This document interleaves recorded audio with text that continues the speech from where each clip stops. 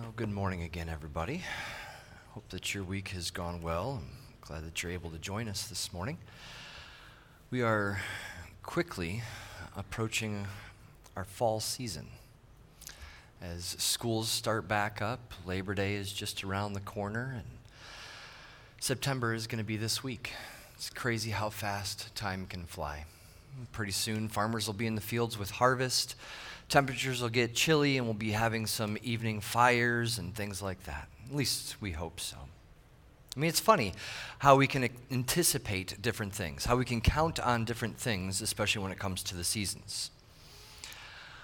We have certain expectations that we look forward to. You know, it's not necessarily wrong to do that kind of stuff. I think that we can have those same types of observations when it comes to church. We have a sense of familiarity about it, where we expect, a certain format to be there, a certain number of songs to be there. You hope that the preacher doesn't go too long, especially on days like today when you can smell the food in the back. You come with certain expectations. And again, it's not necessarily a wrong thing. There's different things in our life that we hold to that are constants, that are something that we look forward to. For instance, a popular saying is that I cling to Christ, or I cling to the cross, or I cling to the Word. And as I say those terms, there's a lot that's wrapped up within those words. There's a lot that it needs to be unpacked that could just be assumed. When I say that I cling to Christ, I think of all that He has done for us, who He is in the Godhead. Even as I say Godhead, it makes me think of the Father, the Son, and the Spirit, so that when I say I cling to Christ, I'm clinging to God, that He is my only hope for salvation. When I say that I cling to the cross in a very similar way, I cling to the cross in terms of the symbol that is used to help us understand the death of Jesus, that our salvation came at a cost, that it came at a price, and I cling to Him again as my only hope. When I say that I cling to the Word, it means that the Bible has the authority in my life, and I hold tightly to those words because they are the words of life. They are the words of God. And these are things that we can be sure of in our life, things that we can look forward to, things that we can have confidence in. And this morning, I wanted to start with asking the question of whether or not you have confidence in the Word of God. Do you have confidence in what the Word says? Here's a verse for us. But if I go, I will send him to you. Do you know where that's found? I mean, it sounds, no, I can see it down here, but you can't see it up there. It seems like it's a quote from Field of Dreams. So is this in the Bible? Do you know where it's at? Do we have hope? Do we have confidence in the Word? Do we know what this means? When I first answered the call into ministry, I started seminary, and then I sat down with our district superintendent, and he would just ask questions that you would ask of any pastor. If somebody came to you with this, where would you take them in the Word? I had no clue. I didn't know the Word that well at all. I mean, I knew parts of the Word. I can tell different segments of the Word. That sounds like it's an Old Testament thing from maybe one of the prophets, major ones. Sounds like an Isaiah, Jeremiah. And it took years of study, of memorization to come to these types of things. And when you look at this verse, but if I go, I will send him to you. Now, you could think, well, maybe Paul said this about Timothy or somebody like that. Or you can use some good deduction and think, well, we've been talking about the Holy Spirit, so obviously this has got to do with the Holy Spirit, and Jesus would be the one saying this, so it's probably in one of the Gospels. And you would be right. It would be in one of the Gospels. Then you got to think, well, which Gospel does Jesus talk about sending the Holy Spirit? The two big places are both in the Gospel of John, in chapter 14 and in chapter 16. This one happens to be in chapter 16, verse 7. Many times as a pastor, I have conversations with people about faith that emphasizes points of wrestling, things that we are struggling through in life. And as we go through some of these struggles, which are common, which are natural, we wrestle through them, and that's good because it's showing that we're seeking God's face in these issues that we go through. But as I go through some of these conversations, it brings up words of warning and cautions for us, especially as we talk about the Spirit-filled life and keeping in step with the Spirit. I think people are very big on Jesus, which is a good thing to be big on. I think people are very big on the Bible and the authority that the Word has in our life. Again, I think that's a very good thing to be big on. But I've noticed that people can have very distorted views when it comes to the Father and to the Spirit. And I want to caution us and check our hearts a little bit this morning as we go through this message. We love Jesus. I'm very Christocentric in my faith, meaning Jesus is the center of my faith. But I've heard it expressed over the last 12, 15 years, some different analogies about Jesus in an evangelistic sense. Now, analogies are good because they can help us understand some points, but we also have to realize that all analogies break down at some point. And one of these analogies came across as this, again, in an evangelistic sense. Understanding that you are guilty, and it's like you're in a courtroom and you're standing before the judge, and the judge is ready to sentence death to you. But Jesus comes in and he says, no, he's with me, I'll take his punishment for you. And you're excited, you're elated, you're like, oh, that's great. And then you want to go hang out with Jesus. But you don't want to hang out with that judge up there on the throne because he's angry. And if I screw up again, then just maybe he might smite me. He might throw down a lightning bolt. You begin to get these types of distorted views of the Father. And again, that's for a different sermon to understand how we view the Godhead. Our focus today is on the Spirit. The Spirit is the one member of the Trinity that I've heard the most confusion about, that people have. Even in my own life, I've had to wrestle through different understandings of who the Spirit is. There are times I find people view the Holy Spirit as a force or a power rather than a person, where they are unsure of what he does today, what he's capable of doing in the here and now, or what the church allows him to do in the here and now. Again, distorted views. So as we continue this look at keeping in step with the Spirit, I want to briefly address who he is today and what he does, looking a little closer at the Godhead, hopefully giving us some background, perhaps that we already know, and maybe we need a refresher on. And again, as with each message, it's not going to be exhaustive. We're continuing to build in our understanding of the Spirit through these messages. So I want to refresh our minds a little bit as some context as we begin to dive deeper. A.W. Tozer said, "I do not want the world to define God for me. I do not even want religion to define God for me.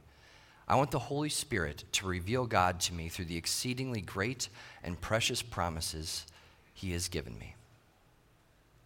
You look at this quote. Within this quote, you can pick out some things that were very important to his understanding.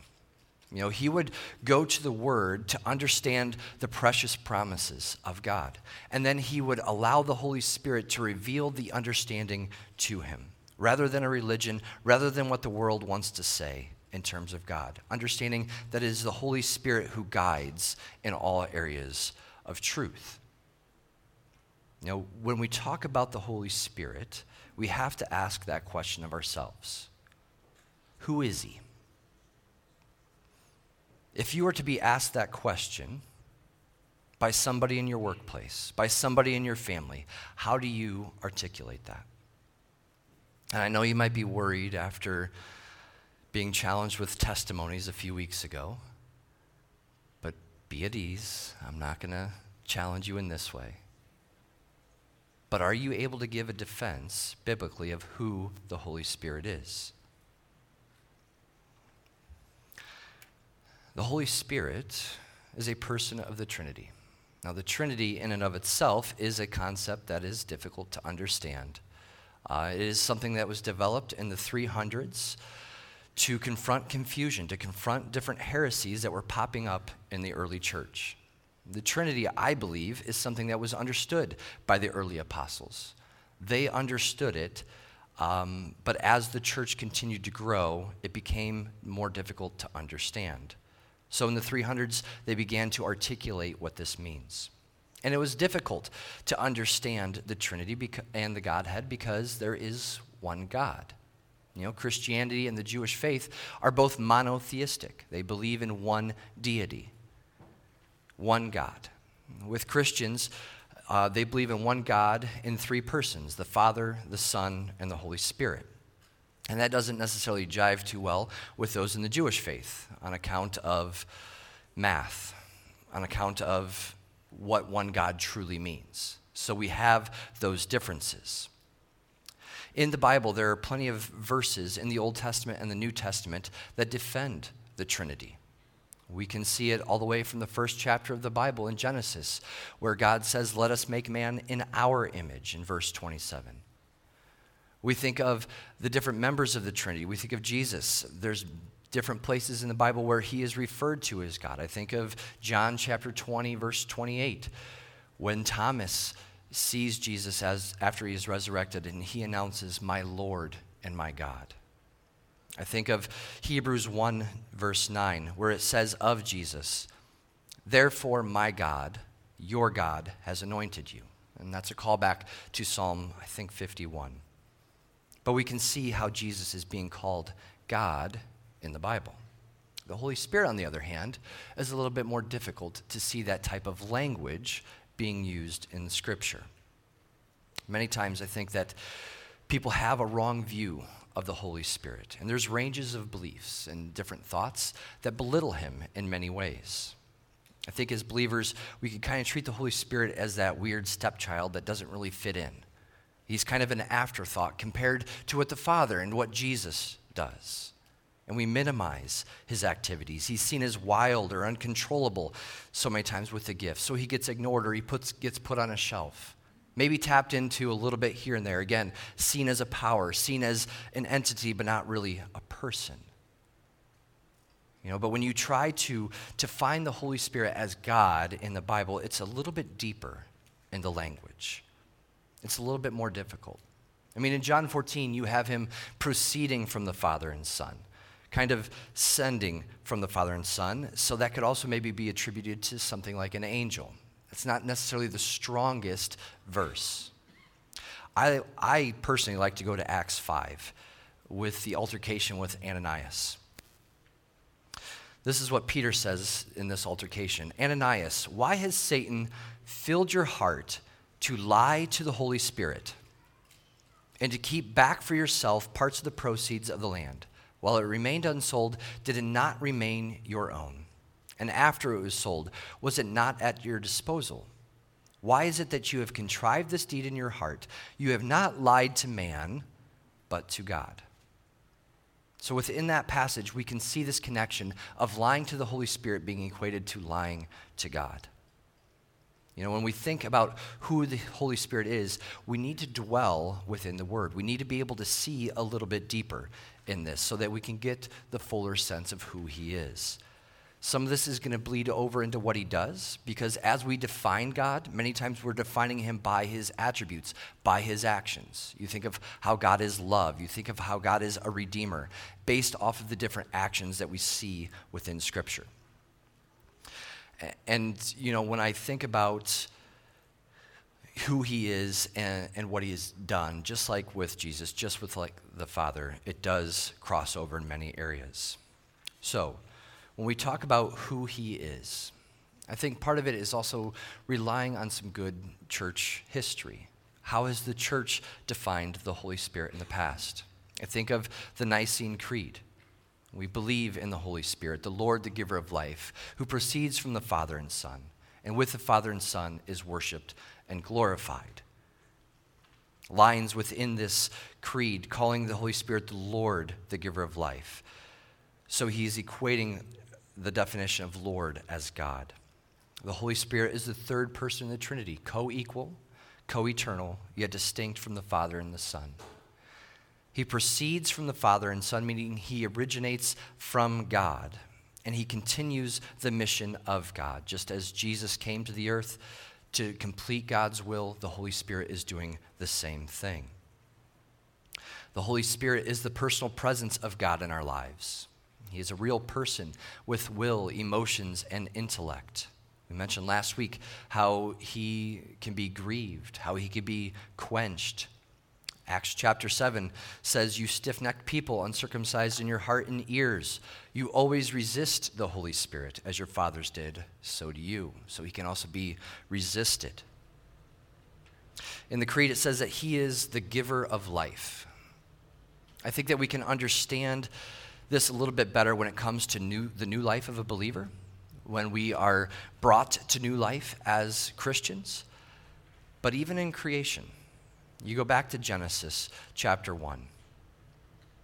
The earth was without form and void, and darkness was over the face of the deep, and the Spirit of God was hovering over the face of the waters. Now, in Hebrew, you also have to understand the term for spirit means wind. It means breath. So you have awesome connections in here when we truly look deeper at what is going on. The breath of the Almighty God, the spoken creation coming out of his mouth, breathing into existence through the Spirit of God.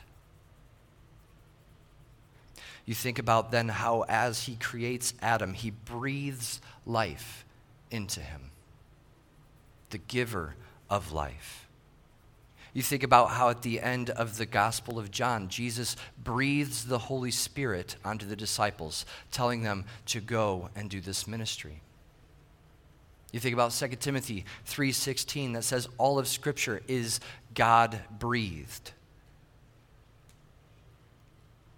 The breath of God, the Spirit of God gives us life. And then we meditate on that life in all humility. How we use that Spirit of God, that breath of God, to then breathe out curses against him.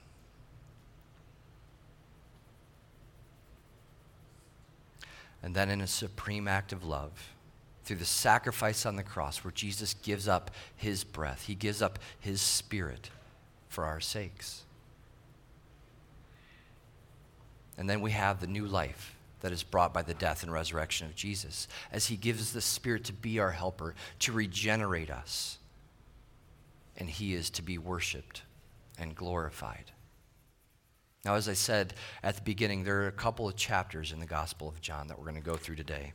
So if you have your Bibles, join me in John chapter 14.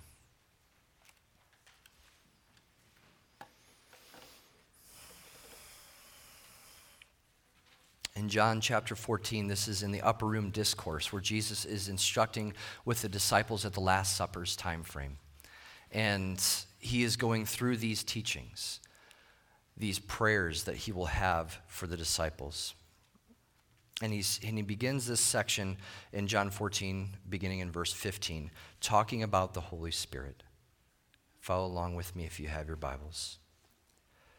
"If you love me, you will keep my commandments. And I will ask the Father, and he will give you another helper to be with you forever, even the Spirit of truth, whom the world cannot receive because it neither sees him nor knows him.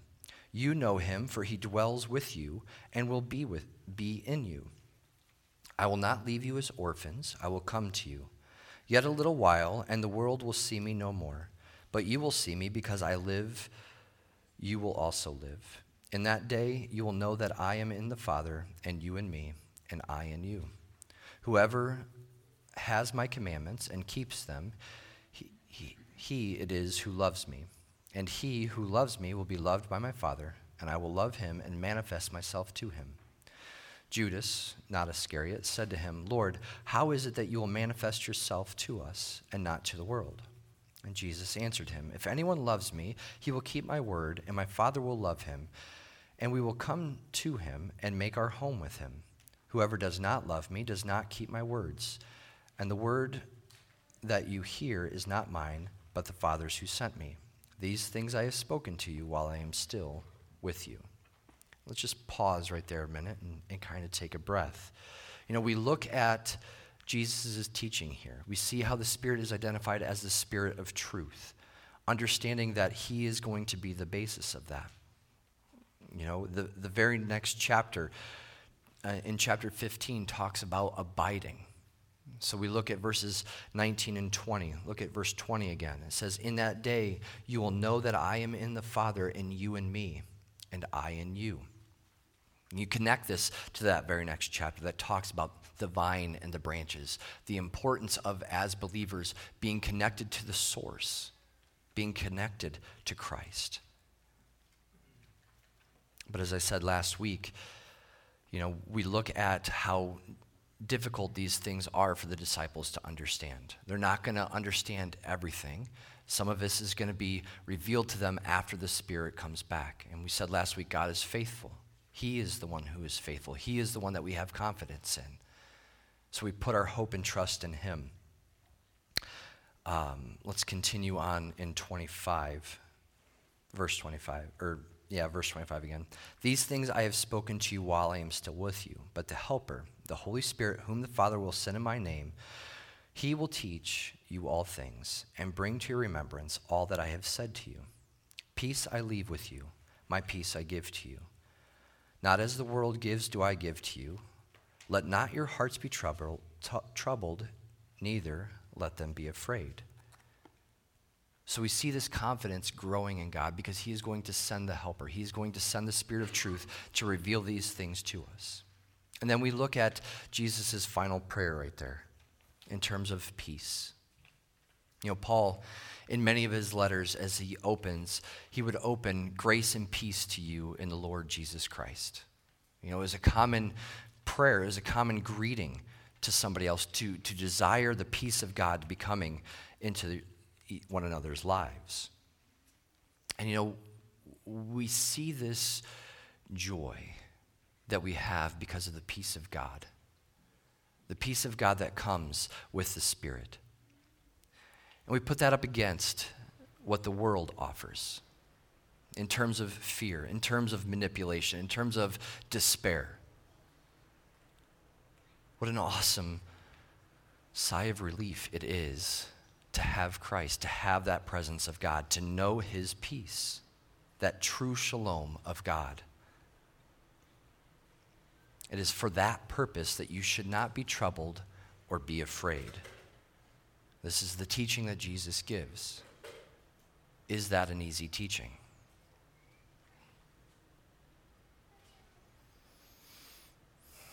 If you said no, it's not an easy teaching, through my own experiences, I would tend to agree with you. But why? If this is not an easy teaching, what does that show us?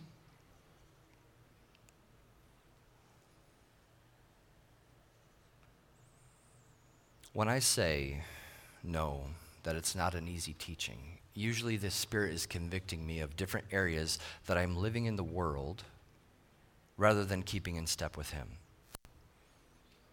Where I'm believing what the world will say about things and the world's ideas of peace rather than what Christ says about peace, rather than resting with God's presence. Doesn't mean that it's going to be completely peaceful, that it's going to be easy to go through.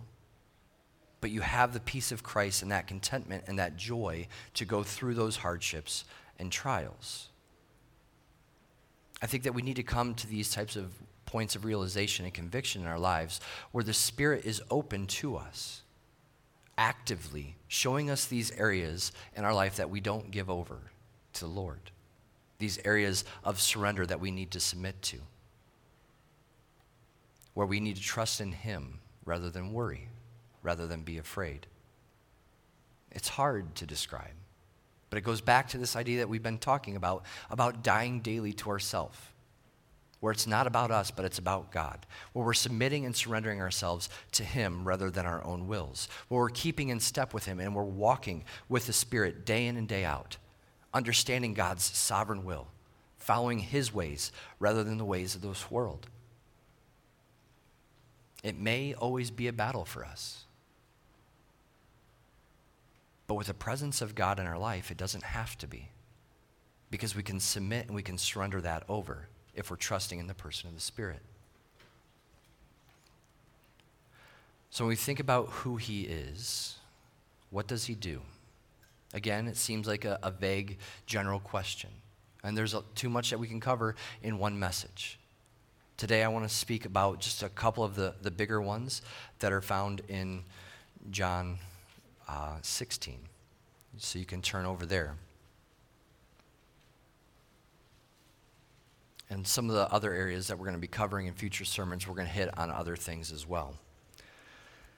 But according to the Moody Institute, they say that the Holy Spirit today plays a major role in the application of salvation to the individual. It is the Spirit who brings conviction to the unbeliever and causes him to see the truth of the gospel in a clear light. Those who respond to this conviction and place their faith in Jesus Christ receive eternal life and a new nature.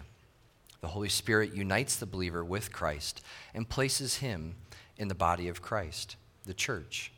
He also unites the believer with Christ in his death, enabling him to live victoriously over sin. And the Holy Spirit controls a believer who yields to God and submits himself to God's word. When these conditions are met, the believer lives in the power of the Spirit and produces the fruit of the Spirit. You know, as I was reading this week, I thought that was a pretty good summary of what the Spirit does. And I want to look at John 16 to kind of back up a little bit about what was written there. So turning to John 16, we're going to begin in the second half of verse 4.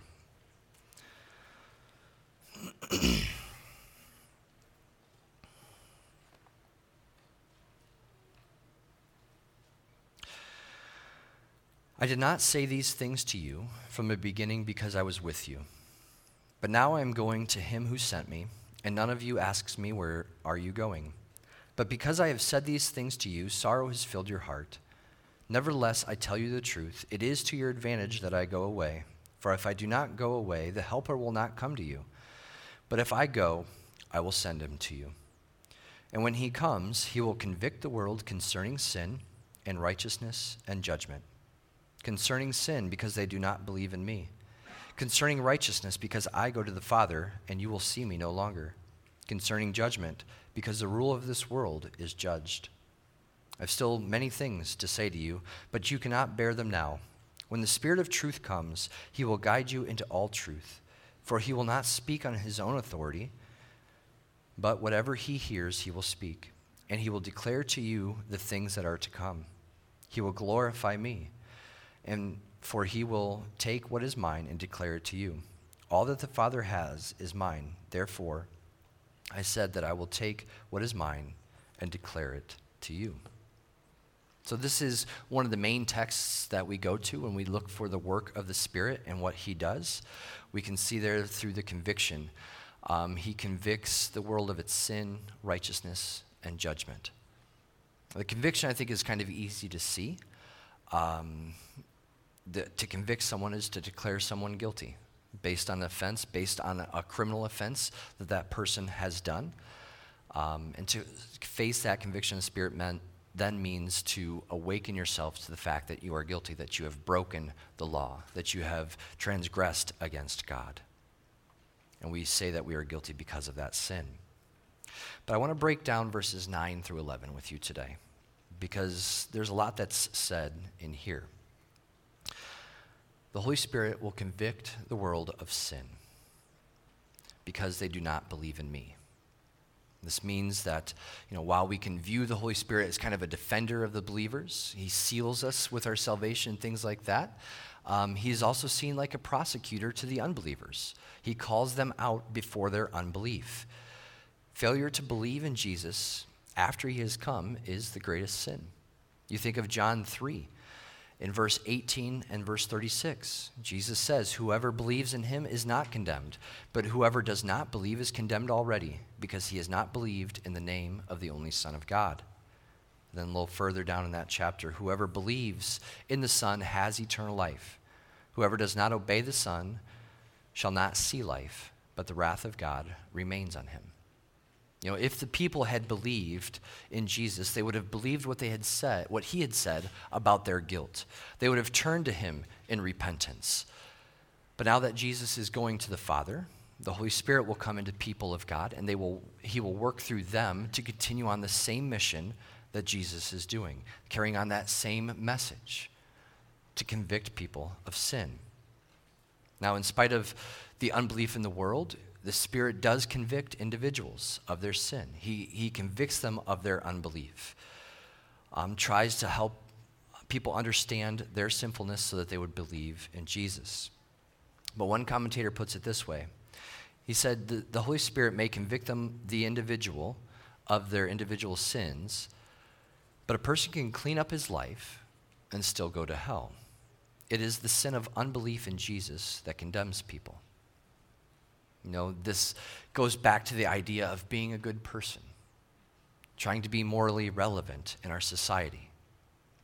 Jesus has paid the price for sin, past, present, and future. Will you believe in that? Will you believe in the atoning work of Jesus? That becomes the question. When that is the question, it takes moral relativism. It takes behavior modification. It takes goodness out of the equation. It takes it completely off the table because it's not about your good works. It's not about how good of a person you are. It's only about what Jesus has done. The Spirit convicts us of our need to have a Savior, convicts us of our guilt, of our unworthiness, that we have broken the holy law of God and that we are deserving of that punishment, which is death. In the same vein, the Spirit convicts the world of righteousness. The Spirit judges rightly between what is good and what is evil, between what is right standing before God and what is not. And here I would also point out that he would point out the lack of righteousness within the body, within the world. Just as Jesus did with his earthly ministry, Jesus would point out what people were putting their hope and their faith and their trust in. And he would say that they are doing things wrong. Jesus would warn people, those who are listening to the Sermon on the Mount, "For I tell you, unless your righteousness surpasses that of the scribes and the Pharisees, you will never enter into the kingdom of heaven." Matthew chapter 5. Then Paul says of the Jews in Romans 10:3, "For being ignorant of the righteousness of God and seeking to establish their own, they did not submit to God's righteousness." God's righteousness is the righteousness of Christ, which is pursued by faith. This is explained at the end of Romans chapter 9, when he compares the Jews and the Gentiles, how the Jews try to do it by their own works, whereas the Gentiles pursued it through faith. And then this faith is continually expressed throughout the Scriptures. Titus 3, verse 5, "He saved us not because of works done by us in righteousness, but according to his own mercy, by the washing of regeneration and the renewal of the Holy Spirit." The Holy Spirit comes and he convicts the world of its inadequacy that they have when it comes to true righteousness. When it's compared to Jesus, who is the only truly righteous person. And we then see the validity of that because he is going to be with the Father. His Father is going to accept his righteousness. So only he alone is righteous. Thirdly, he convicts the world of judgment that is to come to the unbelievers. And this happens because the devil is condemned already. So the fact that his children then can expect the same type of judgment to come upon them. Warren Wiersbe says this. He says, "When a lost sinner is truly under conviction, he will see the folly and evil of unbelief. He will confess that he does not measure up to the righteousness of Christ, and he will realize that he is under condemnation because he belongs to the world and to the devil. There could be no conversion without conviction. There could be no conviction apart from the Spirit of God using the Word of God and the witness of the child of God." And within that quote, he is referencing Ephesians 2, verses 1 through 3. "And you were dead in the trespasses and sins in which you once walked, following the course of this world, following the prince and the power of the air, and the spirit that is now at work in the sons of disobedience, among whom we all once lived in the passions of our flesh, carrying out the desires of the body and of the mind, and were by nature children of wrath, like the rest of mankind. You know, if we look back here in John, in chapter 16, I want to reread verses 12 through 15. He says, I still have many things to say to you, but you cannot bear them now.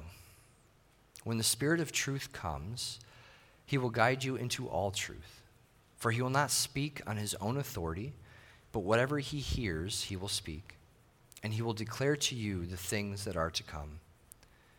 He will glorify me, for he will take what is mine and declare it to you. All that the Father has is mine. Therefore I said that he will take what is mine and declare it to you. And I like this part of the passage because it shows that continuation of sanctification, that the Spirit is going to continually be working in us to reveal these things to us as we are submitting, as we are seeking, as we are going forward, walking in the Spirit. Maybe you have to turn the page, I'm not sure, but in chapter 17, verse 16 through 19, this is within the priestly prayer that Jesus gives for future believers. And he says, they are not of the world, just as I am not of the world. Sanctify them in the truth. Your word is truth. As you sent me into the world, so I have sent them into the world. And for their sake I consecrate myself, that they may be sanctified in truth. You know, his prayer here surrounds sanctification. We've talked about this the last couple of weeks. We're going to continue talking about sanctification a bit. But we see how this is part of Jesus' prayer, for us to be holy, for us to be more like him, to be made into his image. And we see that the precursor of this is that it is wrapped and surrounded in the truth of the word. So again, I ask these questions to you. How much confidence do you have in the word of God? We say that we do, but do we know the word of God? Are we continually trying to memorize the word, putting that into our lives, putting it into our hearts, so that the Spirit can speak to us through the truth, through the word of God? Not through me as a pastor, not through worship music, not through our favorite authors, but through the gospel message. We have to have this be a regular discipline in our lives. Being able to understand the truth, the false teachings, the understandings of what the word says. Seeking, wrestling, struggling through the tough passages. Seeking the Holy Spirit to give us that guidance, to reveal that truth to us. Our faith is to be grounded in that type of truth that is revealed by the Holy Spirit. The Holy Spirit, he is the third person of the Trinity. He is the presence of God dwelling in the life of a believer, and we are called to abide in him and him in us. He is the Spirit of truth, and he will teach believers all things. So we should not be troubled, we should not be fearful, but rather have the peace of God ruling in our hearts. The Spirit will convict the world of sin, righteousness, and judgment. And for the believer, this type of conviction can happen every day as the Spirit shines the light of Christ into those dark areas in our life, asking us, will you submit? Will you turn this over? Will you give this burden that you're carrying over to understand the forgiveness that has been won for you? We seek his righteous mercy and forgiveness. We then have confidence that the Holy Spirit will continue to sanctify us in this life, to make us holy, to make us into the image of Christ as we are walking with the Spirit, as we are keeping in step with him, carrying on the mission that Jesus has called us to do. Let us pray. Father, as we continue to dive deeper into knowledge of the Spirit, knowledge of who you are, Lord, I pray that we would understand the conviction that comes from the Spirit. Lord, that we would not be closed off, that we would not resist it, as many of the Israelites did and their forefathers before them. But that we would understand that the conviction of the Holy Spirit is for our good. To root out the evil, to root out the darkness that we might be harboring in our life, and instead walk peacefully in your light.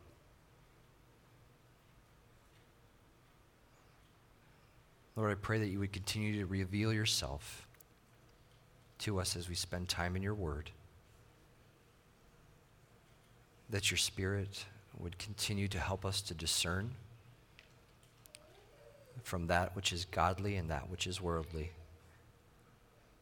and that you would help us to continue to unite as a body that magnifies you, all of who you are, not just our favorite parts, or parts that we just get comfortable with. Lord, help us in our times of weakness. Give us that strength to continue to walk forward in faith, to be drawn closer to you. In Jesus' name we pray. Amen.